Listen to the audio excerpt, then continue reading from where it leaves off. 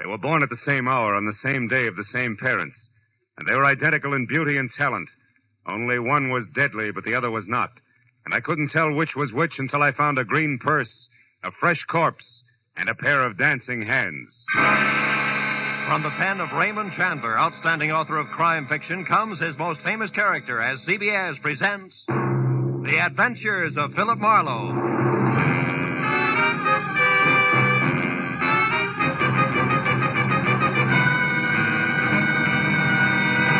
Now, with Gerald Moore, starred as Philip Marlowe, we bring you tonight's exciting story, The Dancing Hands.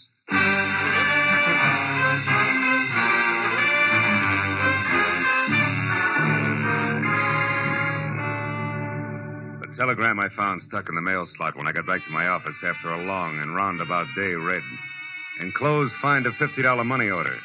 I want you to investigate a man. A table is reserved for you at the Saddle Club where I work. Come in time for the second show at 11, important. It was signed Beth Tyler. So at 11:15, with $50 worth of inspiration behind me, I drove over the Cahuenga Freeway and out Ventura to the Saddle Club, which pretended to be Old English by showing its beams through a flagstone facade. I went in the carefully rough-hewn oak door, and even before my eyes became adjusted to the cozy lack of candle power inside, Neil Redmond, owner and operator of the place, glided toward me, sporting his genial host smile, which tonight was even more forced than usual. How are you, Marlowe? It's been a long time. Business a pleasure, Phil. It's always a pleasure to come to the Saddle Club, Neil. I've even got a reservation. You know my food better than that, Marlowe. Uh-huh. Just don't let it get rough, will you? Come on, I'll find your table out front. I want you to see this show. A pair of twins in a twin piano act that's sensational. Yeah? Edie and Beth Tyler. Oh, here, how's this? Fine.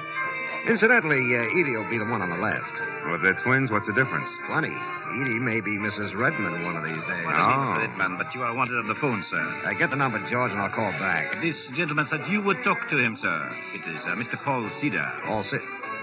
Oh, yeah. Excuse me, Marlowe. This is important. I better take it. Redmond reacted to the name Cedar like a punch in the nose. But I figured that was none of my business, which was more than I could say for a flabby, dough-faced character at the next table, who followed the nightclub owner all the way out of the room with a pair of watery red eyes, which he deliberately avoided turning in my direction. But at that point, an MC stepped out on the stage, and so I stopped worrying about Flabby in favor of a first look at my client. The Saddle Club is proud to present its second show of the evening, featuring the incomparable piano stylist Edie and Beth in Dancing Hands. Here they are, ladies and gentlemen. Bring them out.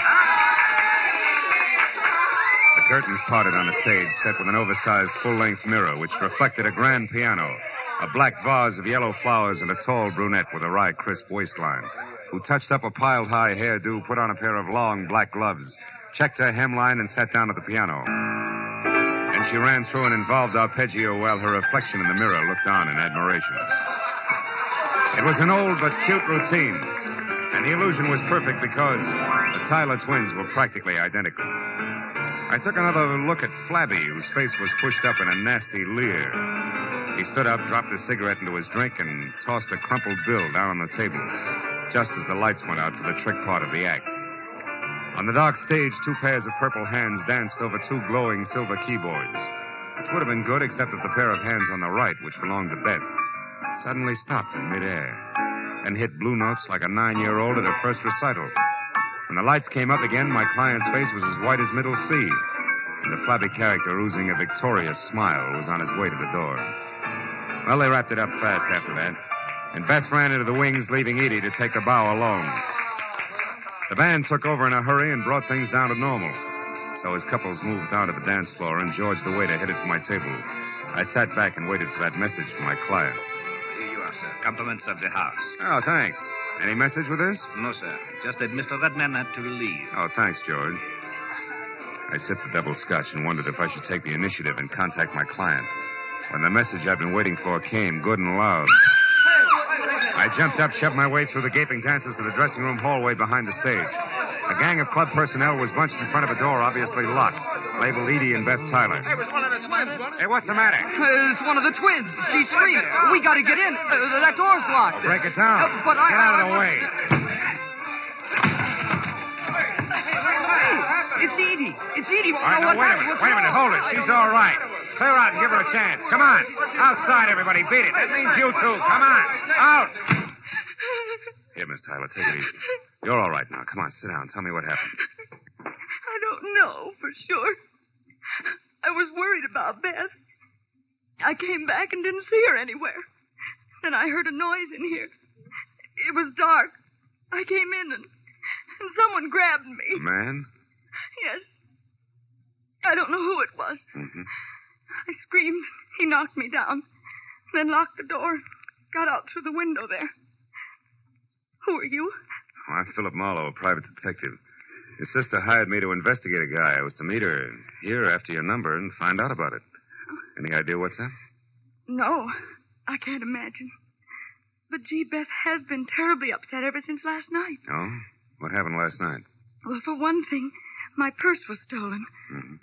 But I don't see why that should upset her. Gee, there was nothing in it but $12 and my makeup stuff. Where's Beth now, do you know? No, I haven't seen her since she ran off the stage. I'm not even sure she came in here. No, she was here, all right. She dropped one of her gloves.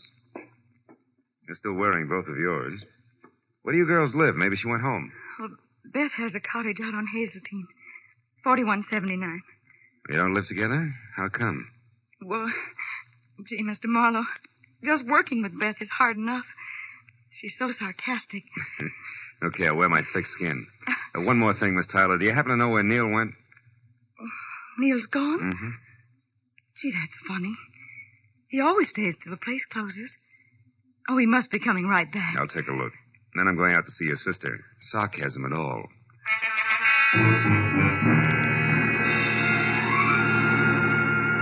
I spent 10 minutes questioning the help on the whereabouts of the boss and got nothing but double talk for answers.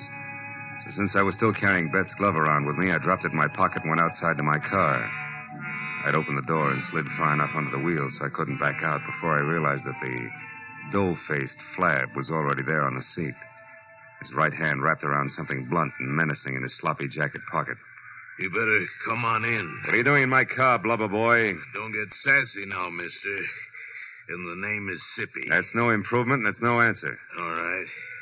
I saw you inside making with the big talk, so I says to myself, he's an interested party. I should look him up. Maybe we can do business together. All right, stay over there. What kind of business? I'm particular about the gutters I crawl in. It has to do with the twins inside there. You can get in touch with me later for further details. I got an angle, mister.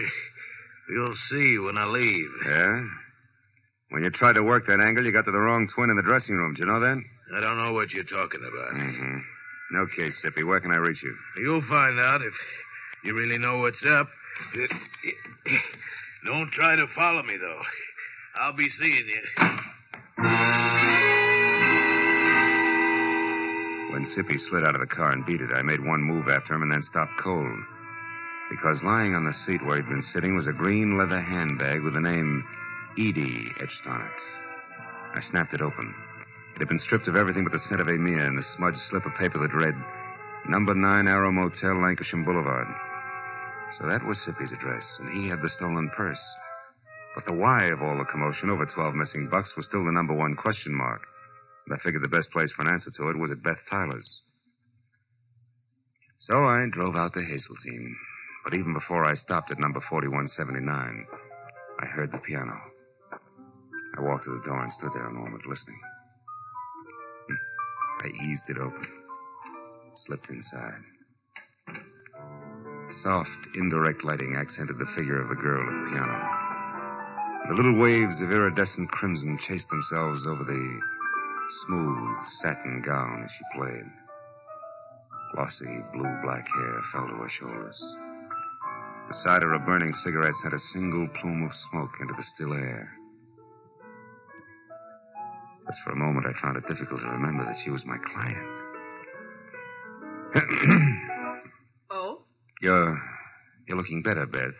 You're Philip Marlowe, I suppose. Yeah. I dropped by to return your glove, among other things. Just put it there on the table. With the other one. Where did you get it, Marlowe? In your dressing room at the club. Your sister tangled with an unidentified man who was hiding there after you left. While we were on that, why'd you shove off so fast? I was scared. How'd you know I'd find you? You're a detective. Remember? Mm-hmm. Look, if you want to burn up your retainer playing hide and seek, it's your business. Now, who's the guy you want me to check on? The flabby one who made you blow up tonight? Yeah. Yeah, that's right. Why? Because I think my sweet twin sister is mixed up in something a little more serious than her usual scatterbrain escapades. And the flabby guy is in on it because he has a green purse, right? How did you know that? He left it with me. Name is Sippy. He lives at the Arrow Motel, number 9. Knows something worthwhile about this business, and he's anxious to sell it. All of which puts him a hop, skip, and a jump ahead of your detective. Now tell me, why is everybody, including Neil Redmond, all wound up over one stolen purse? What's it all about, baby? I don't know, baby. Suppose you find out and tell me. Wouldn't have anything to do with the fact that Neil loves your sister and you love Neil, would it? Marlowe, I hired you to investigate a man, not to pry into my personal affairs. You'll get more for your money if you stop holding out on me. It's my money. Besides, I'm not holding out. Believe me. I'll try. Real hard. Well, as soon as I've got something, I'll call you. Where are you going now? My retainer entitles me to know, doesn't it? Yeah, it does. First to the club to find Redmond and get his side of it, and then I'll probably drop in on our chum, Sippy, at the Arrow Motel on Lancashire. Good. I'll, keep a light in the window for you. Oh, sweet. Also keep your door locked. From the inside, baby. As I drove down the dark, winding street toward Ventura Boulevard, I caught a flash in the rearview mirror of a station wagon behind me. It looked like a tail, so I opened up. But it stayed with me. When it swung out into the left lane to pass, it suddenly cut in front of me. I jammed on the brakes as the spotlight slashed at my eyes, and when my front wheel banged against the curb, I was already half out of the car. Stop right where you are, fella. Don't come 1 inch closer, I'll drop you. I switched off the spotlight, and I saw a face the texture of a doormat over an embroidered purple shirt and orange tie. He had hand-tooled, high-heeled boots on and was topped off by a 10-quart cream-colored Stetson. But the doormat face was grim, and the silver-barreled Colt pistol in his hand looked right at home. I followed you up here from the Saddle Club. I don't know what your game is or why you're messing around and what don't concern you, but I aim to find out mighty quick, so start talking. Okay. First, I resent being crowded off the road. Second, I resent a spotlight in my face. And third, I don't like pistols pointed at my stomach. So cool off, Jesse James. You're wasting your time and mine. You got it wrong there, friend. Paul Cedar don't waste his time, and you're going to find that out. Paul Cedar, huh? Yeah. Don't tell me you're all excited over a stolen purse with $12 in it. $12? Yeah. Listen, clown, there's 30 grand missing somewhere between Redmond and me, and I'm going to get it. 30,000? Yeah. Redmond's a high roller, and that's okay with me. But he lost it fair and square in my joint over in Nevada, and I've been holding his markers much too long. So if I have to chalk that dough off to experience, it's going to be a pretty unpleasant experience for a certain party. Get me? Yeah, I get you. But you're shoving the wrong way, Longhorn. Somebody's trying to make a fool out of me, bright boy, and I don't stand for that. I'm liable to shove a lot of ways, and hard. So don't get underfoot. You're sure to get stepped on. So long, dude.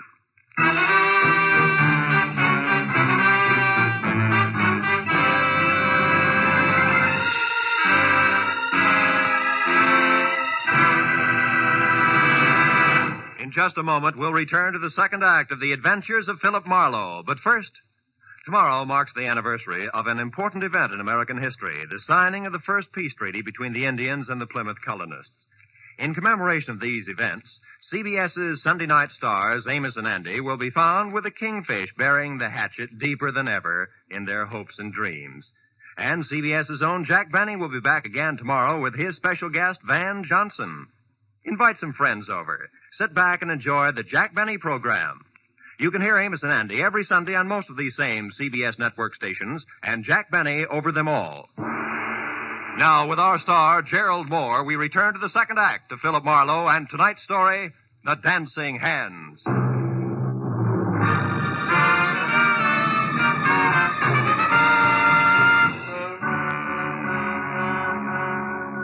When the Texan from Nevada galloped off in his trusty station wagon, I forgot all about Neil Redmond and headed instead for Sippy and his further details at the Arrow Motel on Lancashire. where Bungalow 9 turned out to be an all-alone green and white collection of clapboard that showed light, a half-open door, and nobody home to my knock. When I tried knuckles on wood again and still got only a faint echo for reply, I stepped inside. There in the center of an ivory-white throw rug and clamoring for attention like an only child at a family reunion was a wide and wet circle of red. From there, the ugly splotches that narrowed as they got farther away trailed off until, finally, in the next room, the path ended where I expected it to. The quiet form of Skippy, sprawled over an upset chair and holding his hands tight against the red on his left side. When I got to him, he was going fast. 30 grand. A lot of dough. Didn't know I was shooting that high. And the twins. One what, Sippy? One of them. Did one of them do this? One. He's dead, isn't he, Marlowe? Yeah. Yeah, Redmond, he's very dead. Oh, no, Marlowe. I only found him a few seconds before you did. Yeah, and the rest of that run, you heard someone coming, you didn't want to be seen, so you ducked back out of sight, huh? I don't buy it, Redmond, because for one thing, it's too pat. For another, how do you explain being here in the first place? Come on, fast. Okay, I'm here because I'm in a nasty jam. Like what? Like $30,000 I've got to pay in the next hour to a guy named Paul Cedar who's running out of patience in a hurry, believe me. About that I do. I've already met the gentleman. But right now, Redmond, we're talking about Sippy. Okay. Last night I had things to do, so I gave Edie Tyler the money for the payoff to Cedar. A couple of minutes after she stepped out of the club, somebody roughed her up and got away with a purse and the 30 grand. You're a liar, Redmond. Edie herself told me that purse only had $12 in it. How come? Simple like, Marlowe. In my business, you never yell copper too soon or too loud. It doesn't pay. Mm-hmm. Now, look, for the third time, Redmond, you and Sippy, how do you figure? I don't know. He was at the club tonight, acting funny. When he left, I got a glimpse of Edie's green purse sticking out of his topcoat pocket. Later on, I saw him run away from a car near the club, so I followed. I ended up here a couple of minutes behind him, and that, Marlowe, is the truth, I swear. Which you do at the drop of a... Hey, wait a minute. Look, if you're telling the truth, I begin to get a different picture. And by that, I specifically mean a very talented but very sly dame named Beth Tyler. Oh, no, Marlowe. Why not? Because you love Beth's sister? Face it, Redmond, it doesn't add up any other way. Sippy here couldn't have stolen that purse from Edie. If he did, he'd have taken his dough and blown, not spent his time putting out feelers. But on the other hand, if Sippy happened to see Beth take it from Edie, empty it, and toss it away, we've got another story, right? Ah. Because he wouldn't make a move until he knew how much she had gotten away with. Exactly. But there he ran into trouble because he was trying to get close to Beth, and in doing that, he got mixed up and went for Edie instead, like tonight at the club. Sure. And a dying man's words just now about one twin. To which you can add the unpleasant fact that I personally ran off at the mouth when I was up at Beth's an hour ago. So she knew where to come for Sippy. Look, Redmond, it's got to run that way. I'm sure of it. Well, maybe you're right, Phil, but right or wrong, I'm still in a jam. So if you don't have any objections, I'm going back to my club now for a last try at raising that money again before Cedar shows. You mean you're going to face him, Neil, with or without it? I've got him, Marlowe. You see, I own a fast club, all right, and I gamble a lot, too. But I don't welch on my markers, no more than I knock over flabby little guys. You know what I mean, Phil? I think so. But don't fold now, Neil, because I might still be lucky enough to catch up to Beth Tyler and your money both before your time runs out. And right now that means fast to a phone and a call to Edie, who might know which way a runaway twin would head. I'll see you, Neil.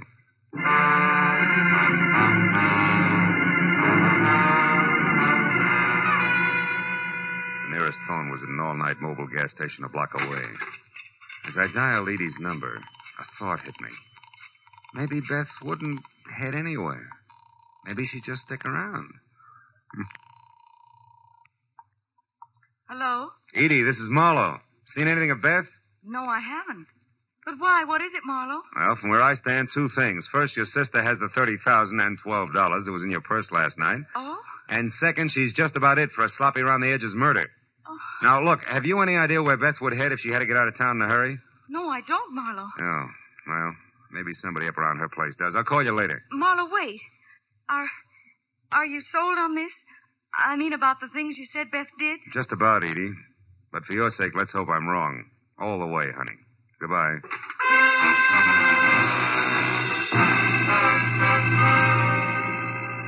Driving fast back toward Beth's place on Hazeltine still left me enough time to think about a not-too-small detail that I'd completely overlooked. Thanks to me, the entire Los Angeles Police Department knew nothing about what was going on in and around the Saddle Club. 5 minutes later, when I'd parked away from the dark and obviously deserted number 4179, I'd walked back and around to a pair of uncurtained French doors at the side. I knew that oversight is what is generally called a blunder. But in the next second, I knew it was nothing compared to the one I was making currently. If you so much as turn your head again, Marlowe, I'll kill you. Not like you did Sippy, please, Beth. I'd hate to go that way. Sippy was a mistake, Marlowe, believe me. I was rushed. So you shot and ran, huh? Yes. But I didn't run too far, because from where I stood, I could hear and see both you and Redmond and talking the whole thing over. And when you knew that we'd caught on to your act, you decided to follow me and see where I was going before you made your next move. Is that it? Exactly. Now get inside. Go on, the door's unlocked. All right. Now get over there, near that closet, and don't turn around. Why not? Afraid of the look on my face when you shoot? Shut up, Marlowe. And stop being brave, because unless I have to, I'm not going to kill you. After all, you've already served your purpose. Which I presume was getting mixed up in this mess just long enough to find out about Sippy for you. You presume correctly. Mm-hmm. Also, you talk too much. Now open that closet and get inside. All right. Go on. As you say. But first, baby, one question. Did you do all this for the 30 grand alone? Or does it tie in with Neil Redmond and the way he feels about your sister Edie? It's a little bit of each, Marlowe. But as I said, you talk too much. So get in there and shut up.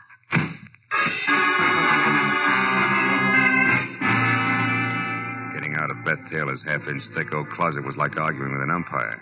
You couldn't be subtle. So 20 tiring minutes went by, and the heels on both my feet were numb before the paneling finally gave in, and I was out and over to the telephone to put in a call to the police. It should have been made a long time ago. But then, even as I was halfway through dialing the numbers, I saw something on an end table nearby that made me slowly change my mind. It was the 2 black gloves that Beth wore in the Dancing Hands act. And while I stared at them like they were alive and beckoning, I thought hard for what must have been a full minute. And then suddenly I knew that my next stop had to be the Saddle Club.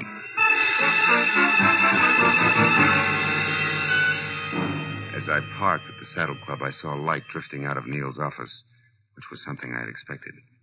Inside, I moved along a dark hall toward what I knew would be the trio of Neil Redmond, the Nevada Texan, and Eddie Tyler. All right, Redmond. The raucous voice of Paul Cedar was anything but happy. Just how stupid you think I am? That's Cedar, I'm telling the truth. Edie had the 30 grand, but somebody got it from her when she was on her way to you. That's a stinking line. You know it, Redmond. You never had the money. This whole thing's been a frame to stall me. And one way or another, I'm going to get you to admit that. No, you're not, Cedar. And if you don't drop that gun now, you're never going to do anything ever. Come on, let it go. All right. Now sit down and shut up and listen hard, because Redmond's telling you the truth. What? Marlowe, you know where the money is? That's right. And I also know who took it. Less than an hour ago, a little after I called you, Edie, Beth caught up to me and confessed the whole shebang, exactly as we figured it, Neil. You mean she admitted getting the money from Edie and using you to locate Sippy? That's right. But there's only one drawback to everything she admitted. None of it's true. What do you mean, Marlowe? I mean, Cedar, that Beth Tyler didn't steal your money from Edie here any more than she killed Sippy. I also mean that as far as I can tell, Beth Tyler was nothing more than a girl who played the piano and got upset when a stranger named Sippy started to bother her. And I never saw the real Beth Tyler after she ran away from a piano in the club tonight. That she's dead and that you, Edie, have been posing as Beth all night because, 1, you yourself stole Neil's money, and 2, you murdered your sister as well. No! Yes, Edie, come on, admit it. It's true. No, it isn't. I guess it is at that, Marlowe. And Beth's body? In our dressing room. In the closet. I didn't want to kill her.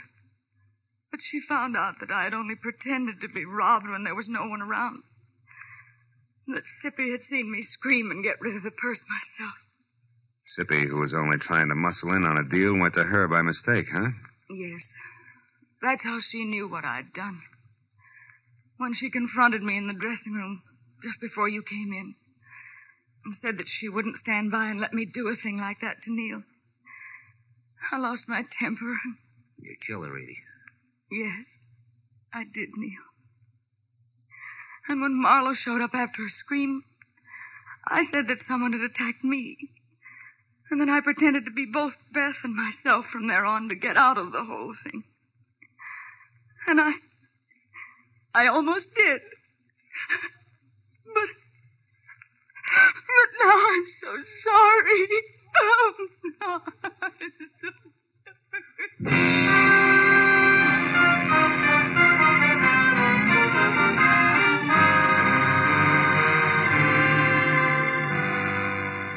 A couple of bad hours went by before the police had everybody's story, and Paul Cedar and the 30,000 was gone for Nevada, and Edie was gone for good.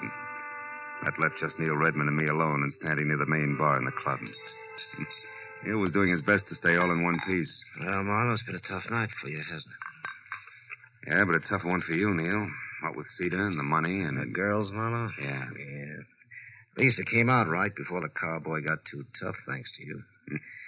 So tell me, Phil, how'd you know that Beth was dead and that Edie was both people all along? That was a couple of gloves, Neil, the ones they wore in their Dancing Hands act. You see, when I first met Edie in the dressing room, she was wearing hers, and one of Beth's was on the floor. Hey, pour me one, will you? Yes. Okay.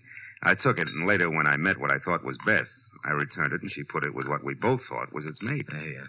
Thanks. But a little while ago, when I got close to the gloves again, I saw that couldn't be, that they were both for the left hand, Neil. Ah. Then when Edie went to Beth's place to pass herself off as her sister, who she had already killed, she was smart enough to know that she should have only one glove around. Yeah, but not smart enough to think about which glove it should be.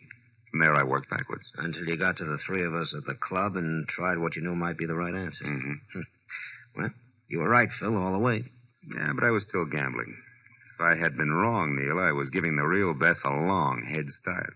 It's always that way when you gamble, Phil. I know. Sometimes you pick right, sometimes wrong. Cards, dice. Even with twins. Good night, fella.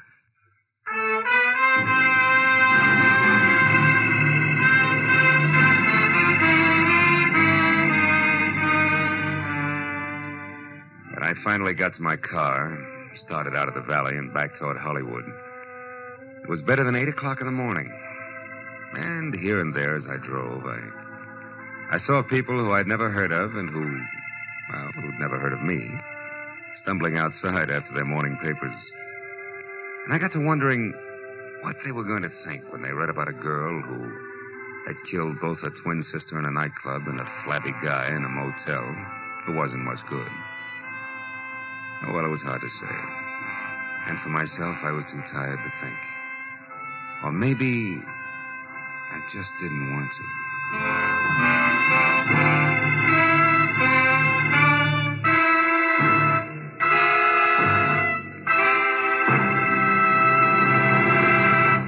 The Adventures of Philip Marlowe, created by Raymond Chandler, star Gerald Moore, and are produced and directed by Norman MacDonald. Script is by Mel Donnelly, Robert Mitchell, and Gene Levitt. Featured in the cast were Vivi Janis, Lou Krugman, Ed Begley, Paul Frees, and Bert Holland. The special music is by Richard O'Runt. Be sure and be with us again next week when Philip Marlowe says... When it started, it was simple. Just a lawsuit for damages. But before it was over, it was far from simple, and the damages were murder. All because of a red-headed woman, a ghostwriter with ambition and a match that burned with a bright green flame.